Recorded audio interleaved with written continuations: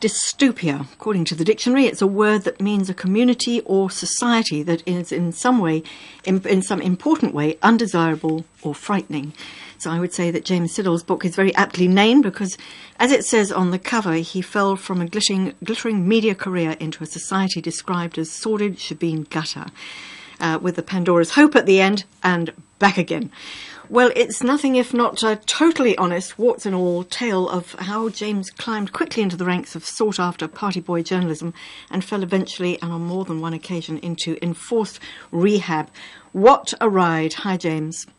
Hi, Nancy. How are you? Excellent, excellent. And I want to say, in the words of one of the ladies who helped you out of a difficult spot, no yes. Man, James. It was just, I can't remember who it was. Was it Jodie or somebody from Caroline who said, no man. Yeah, Joey Duplessis, yeah.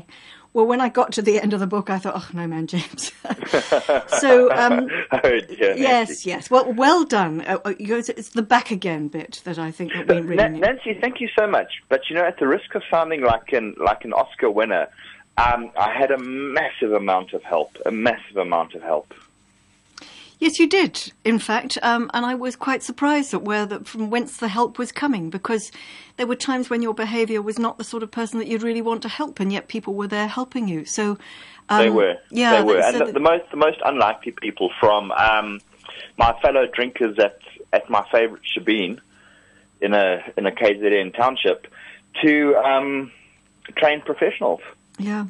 Yes. Well, whatever it was, it worked. And I'm not sure how many years it is now that you've been dry. 3, is it? I've been off alcohol for just over 4. Okay, well done, because you've passed what you describe in the book, and this is really like a sort of self-help book for alcoholics. Is it the 2 to 3 year period that's the most difficult?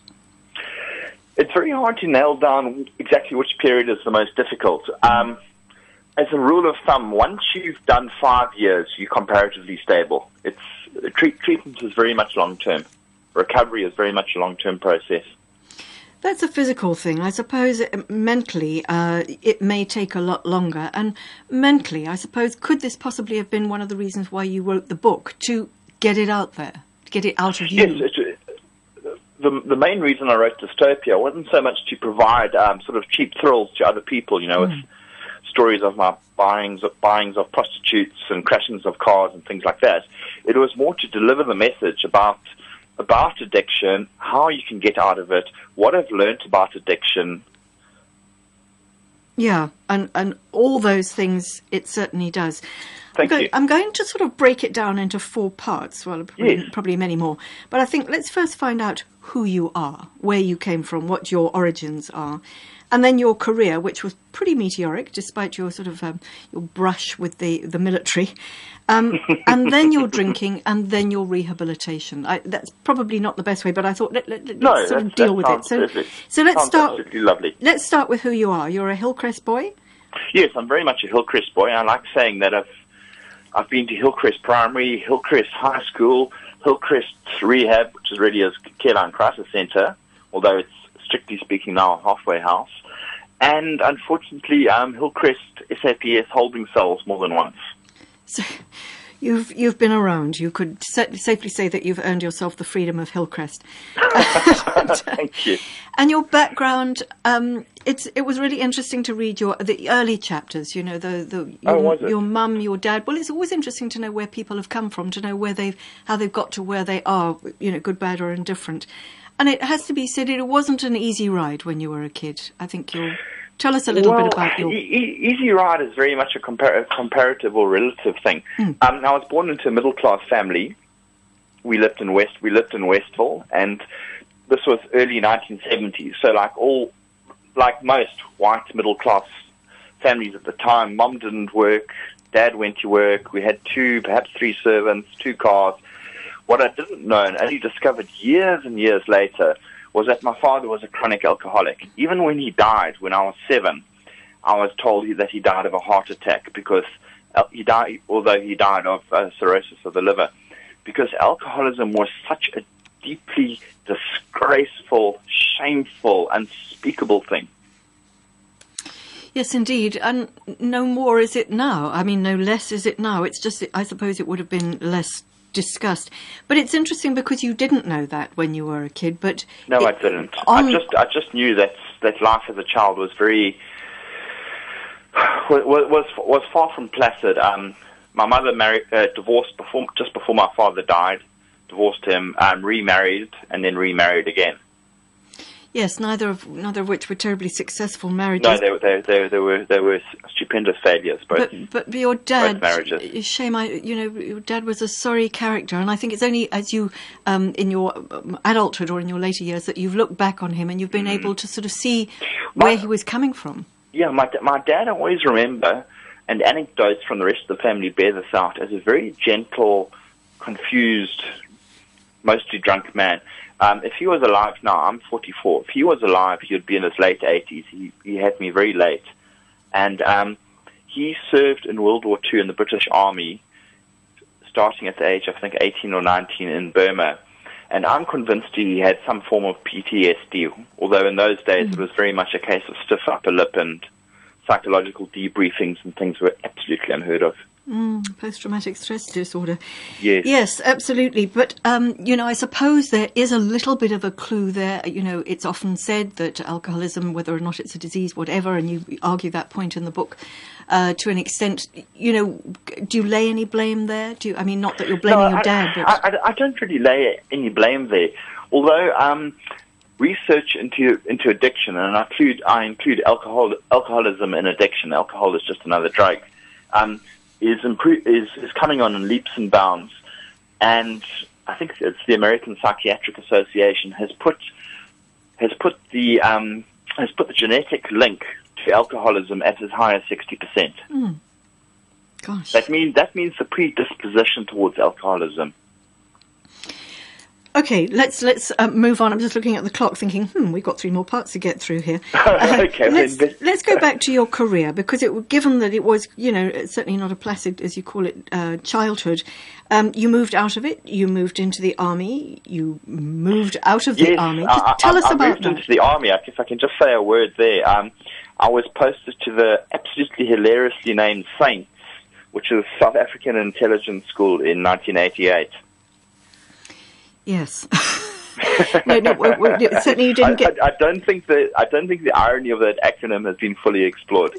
Well, I think you've done your best, but certainly there were no halos there, and you removed yourself. And I think actually, for some time afterwards, you were always a little bit afraid about the military police coming knocking on your door. Oh no, I joined the conscription campaign. And half of the people in the conscription campaign were convinced I was still in military intelligence. But anyway, and for years I used to get call-ups, and I used to just throw them in the rubbish bin, and I just used to wait for the military police to arrive. Extraordinary. And then came your career, which was quite quickly glittering, but it did take a while before it got there. It was a little bit sort of liquid as well. But just tell us about your career, because you were quite a bookish young boy. Yes, My 2 stepfathers, who were very much sort of rambunctious, bombastic alpha males or would-be alpha males, who glorified things like working with your hands and despised bookworms and things, always used to label me as a bookworm. I was a bookish child.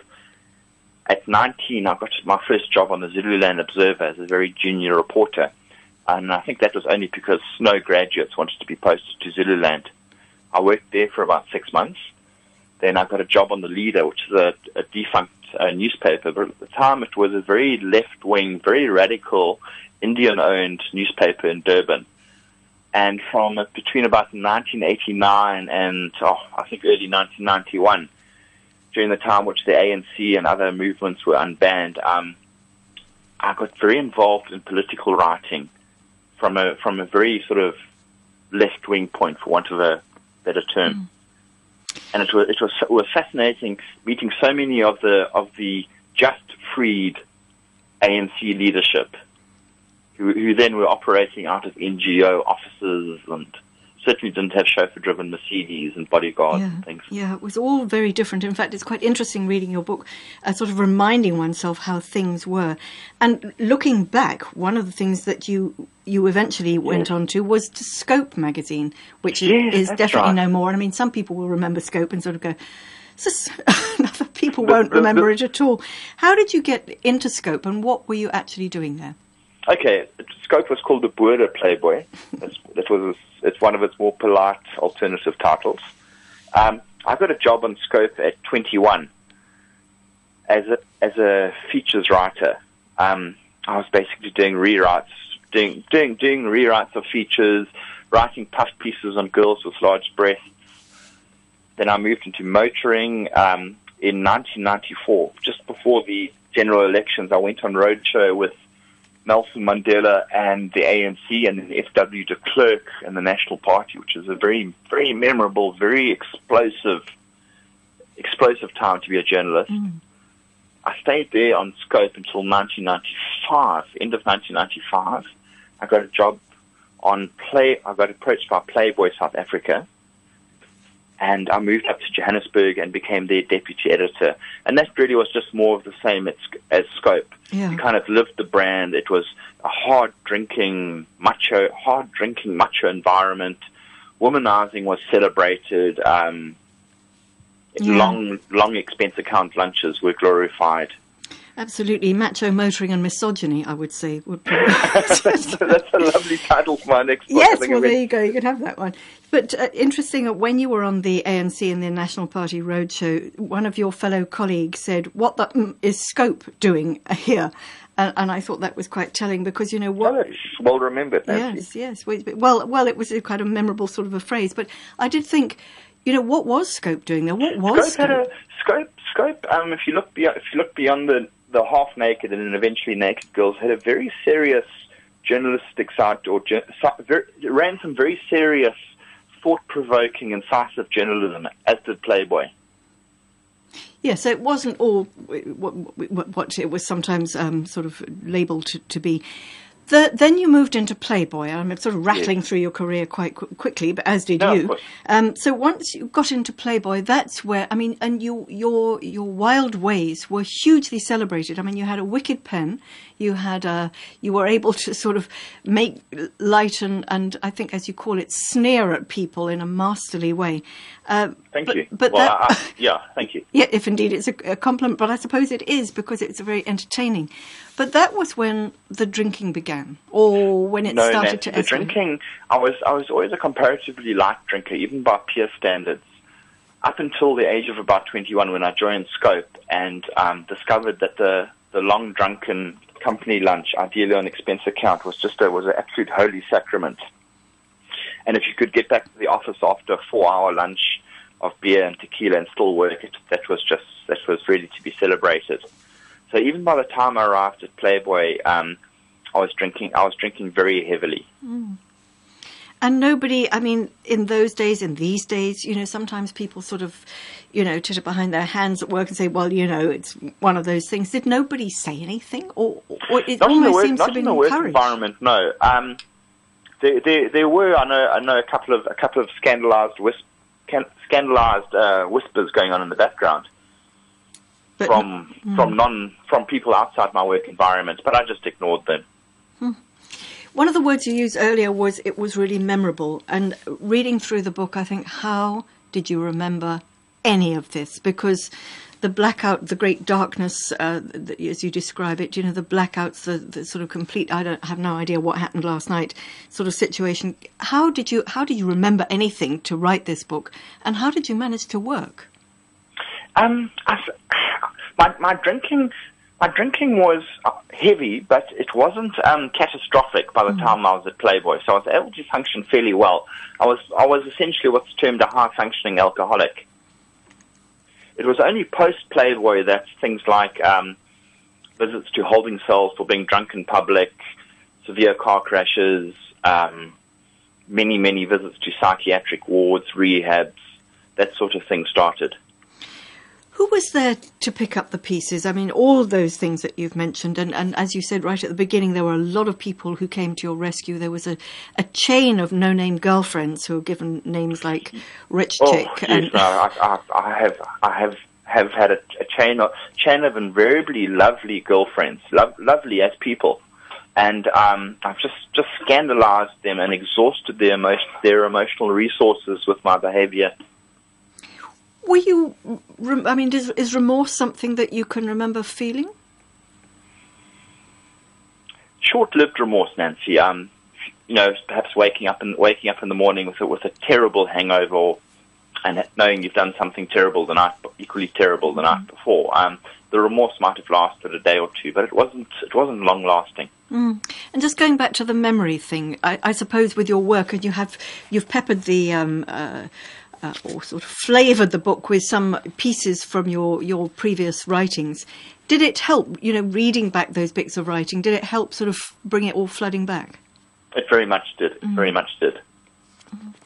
The other, I mean, we talk about the sort of the sordid Shebeen gutter. I mean, at one time you were living in what you describe as your kaya.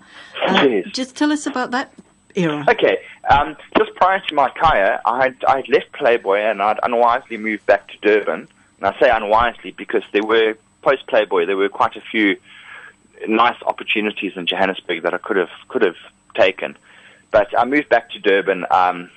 Looking back, it's probably just so I could carry on drinking in an uninterrupted way. Just prior to moving to my little kaya, I was living in a large rented townhouse in Durban's Musgrave Road, which is a nice shady genteel road. I rapidly started running out of money, and an old school friend, I've got a number of close old school friends who've been so absolutely brilliant over the years, offered me what was euphemistically termed a garden cottage on his property outside Hillcrest.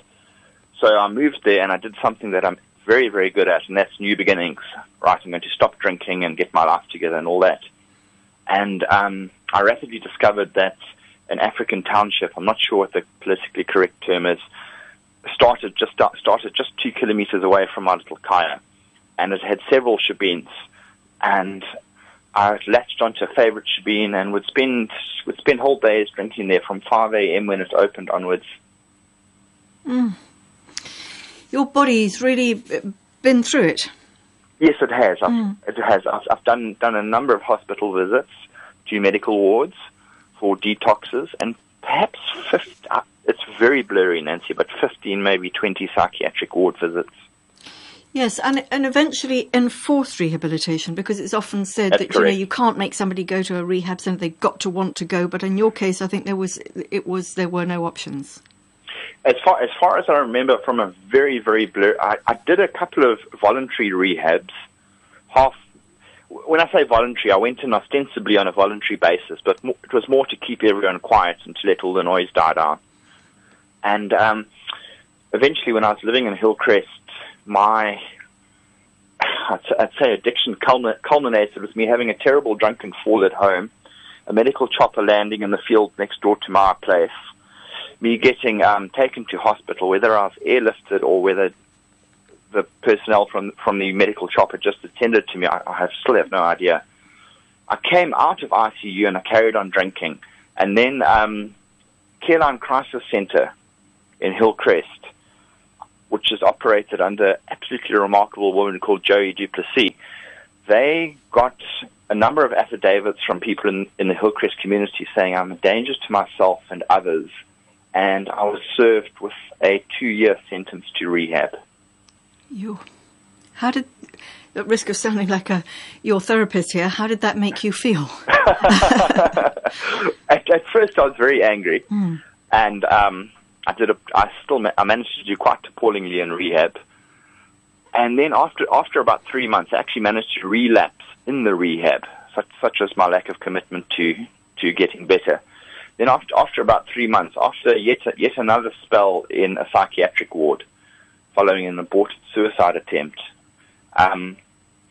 I decided to try recovery, and I tried to do it properly.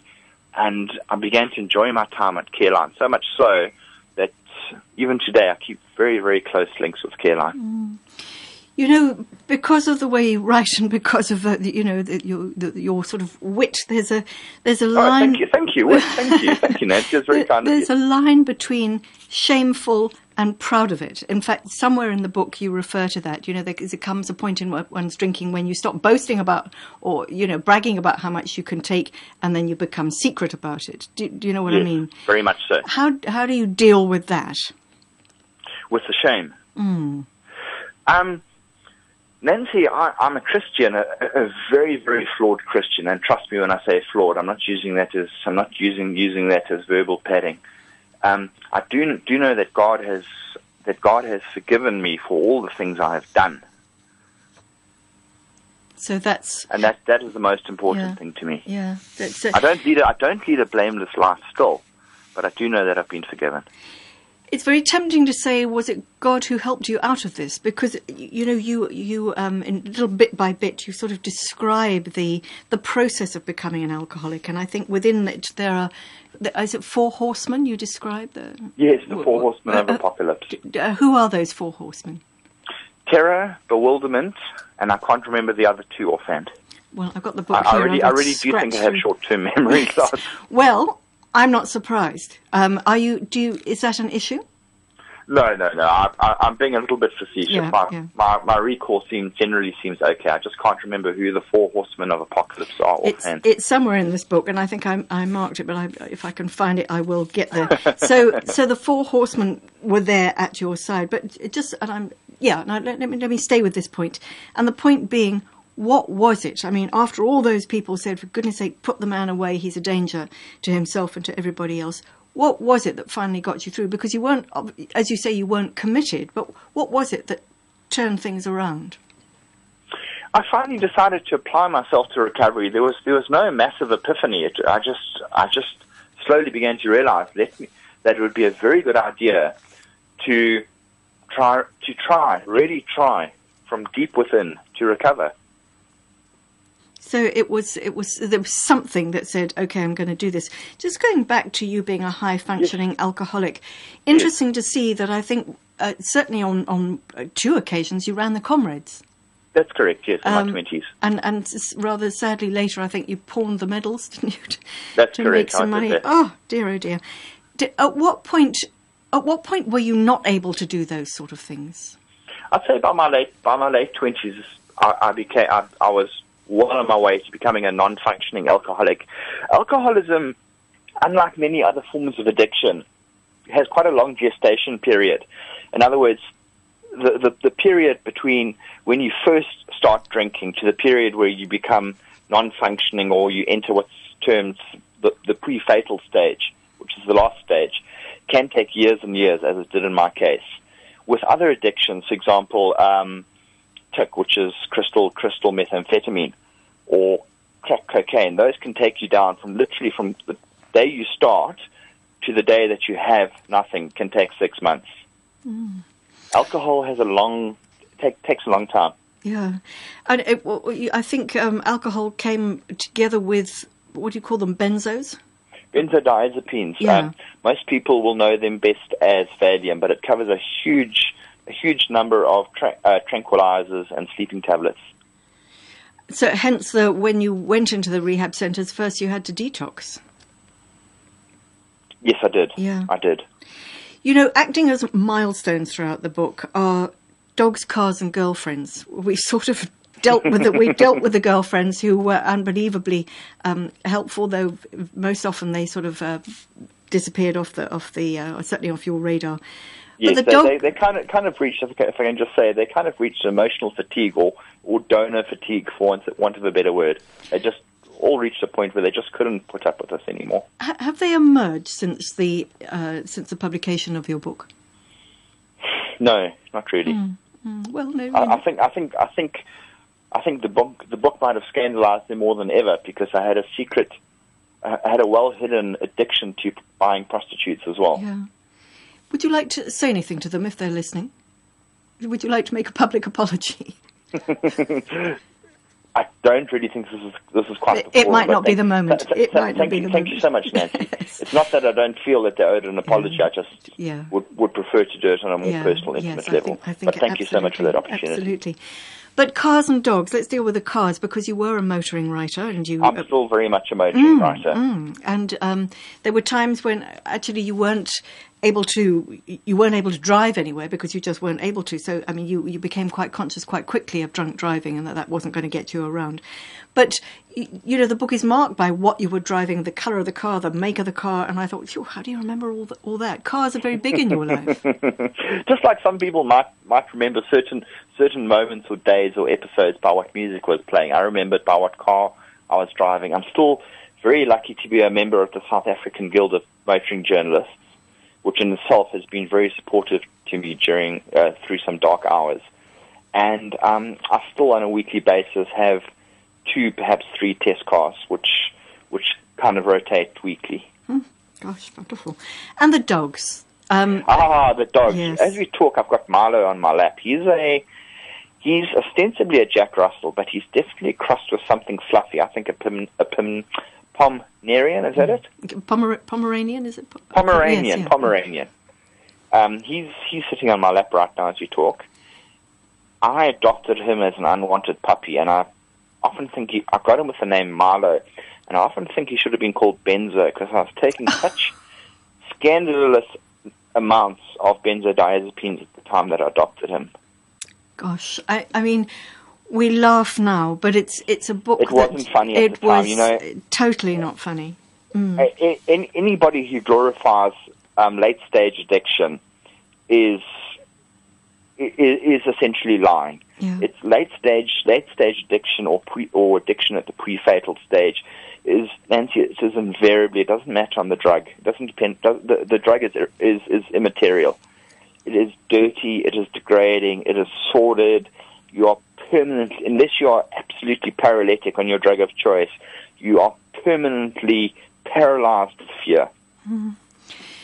It's a cautionary tale indeed, and journalism and alcohol sort of kind of go hand in hand, or they certainly have. I don't know. What I've noticed now, Nancy, is that the new breed of journalists does seem to be a lot more health conscious, and they do seem to drink less. The days of the hoary old sub-editor or commissioning editor or news editor keeping a half jack of vodka in his top drawer, I think are pretty much over. Yeah, and they're sort of journalism is becoming quite corporatized now. Drying up, let's say. Which is a good thing. Do you hope ultimately, I mean, 2 things. Has the book helped you, actually physically writing the book, and do you hope that the book will help anybody else? It has helped me in that it was a cathartic experience, and I think it has helped a number of people. I'm very easy to find. You just Google James Siddle Dystopia or James Siddle Writer, and my contact details pop up. And I've had a lot of feedback from people in South Africa, people in the UK, people in New Zealand, people in America. The print version of the book isn't available outside South Africa, but you can get it as an ebook or via Amazon. And it's also caused you to start a new one. I don't know that this That's book is correct. It has. The new book is far more reflective than Dystopia. Its title is Trazodone Dreams. Trazodone is an antidepressant that also helps induce sleep. Okay, well, it sounds like there's a whole other story there. Can we expect that anytime soon, or are you still working through it? No, I'm still working on it. I tentatively expect it will be published 2015. Well, I wish you every success with it, James. And in the meantime, I think that you're also doing sort of media consultation as well. So that's part of your... I do media consulting, which is really a very fancy revved up term for PR. Last question: do you miss all the things that were part of your addiction? Do you miss that lifestyle? No, I don't miss the lifestyle of late addiction. Sometimes I have just this little atavistic twinge for the lifestyle I was living in my late teens to mid-20s. Well, I think we could safely say that you've been there and you've done it, and it's behind you. So maybe there are all sorts hopefully, of Nancy, good things ahead. But addiction, as Alcoholics Anonymous likes to say, is cunning, baffling, and powerful. Yeah, the world is full of people who have been clean 15, 20 years, and they've decided to have a glass of wine with dinner, and a day later they're puking in the gutter. Oh, yeah. Oh, no man, James, is where I end where I started. Thank you so much. Very best of luck with the next book. It was really lovely chatting to you. Great. Good luck. Take care. Thank you so much. Thanks a Bye-bye lot. then. James Bye. Siddle and his book, once again, it's called Dystopia, From Glittering Media Career to Sordid Shebeen Gutter and Back Again, and that's the important book. And it's published, incidentally, by MF Books in Johannesburg, MF standing for Melinda Ferguson, if I'm not mistaken. And she also would know a thing or two about addiction. Fascinating book, and if you'd like to find out a little bit more, just Google James Siddle, that's Siddall, James Siddle, and Dystopia, and he will pop up. There you go. Stay tuned, you're listening to SAFM Literature.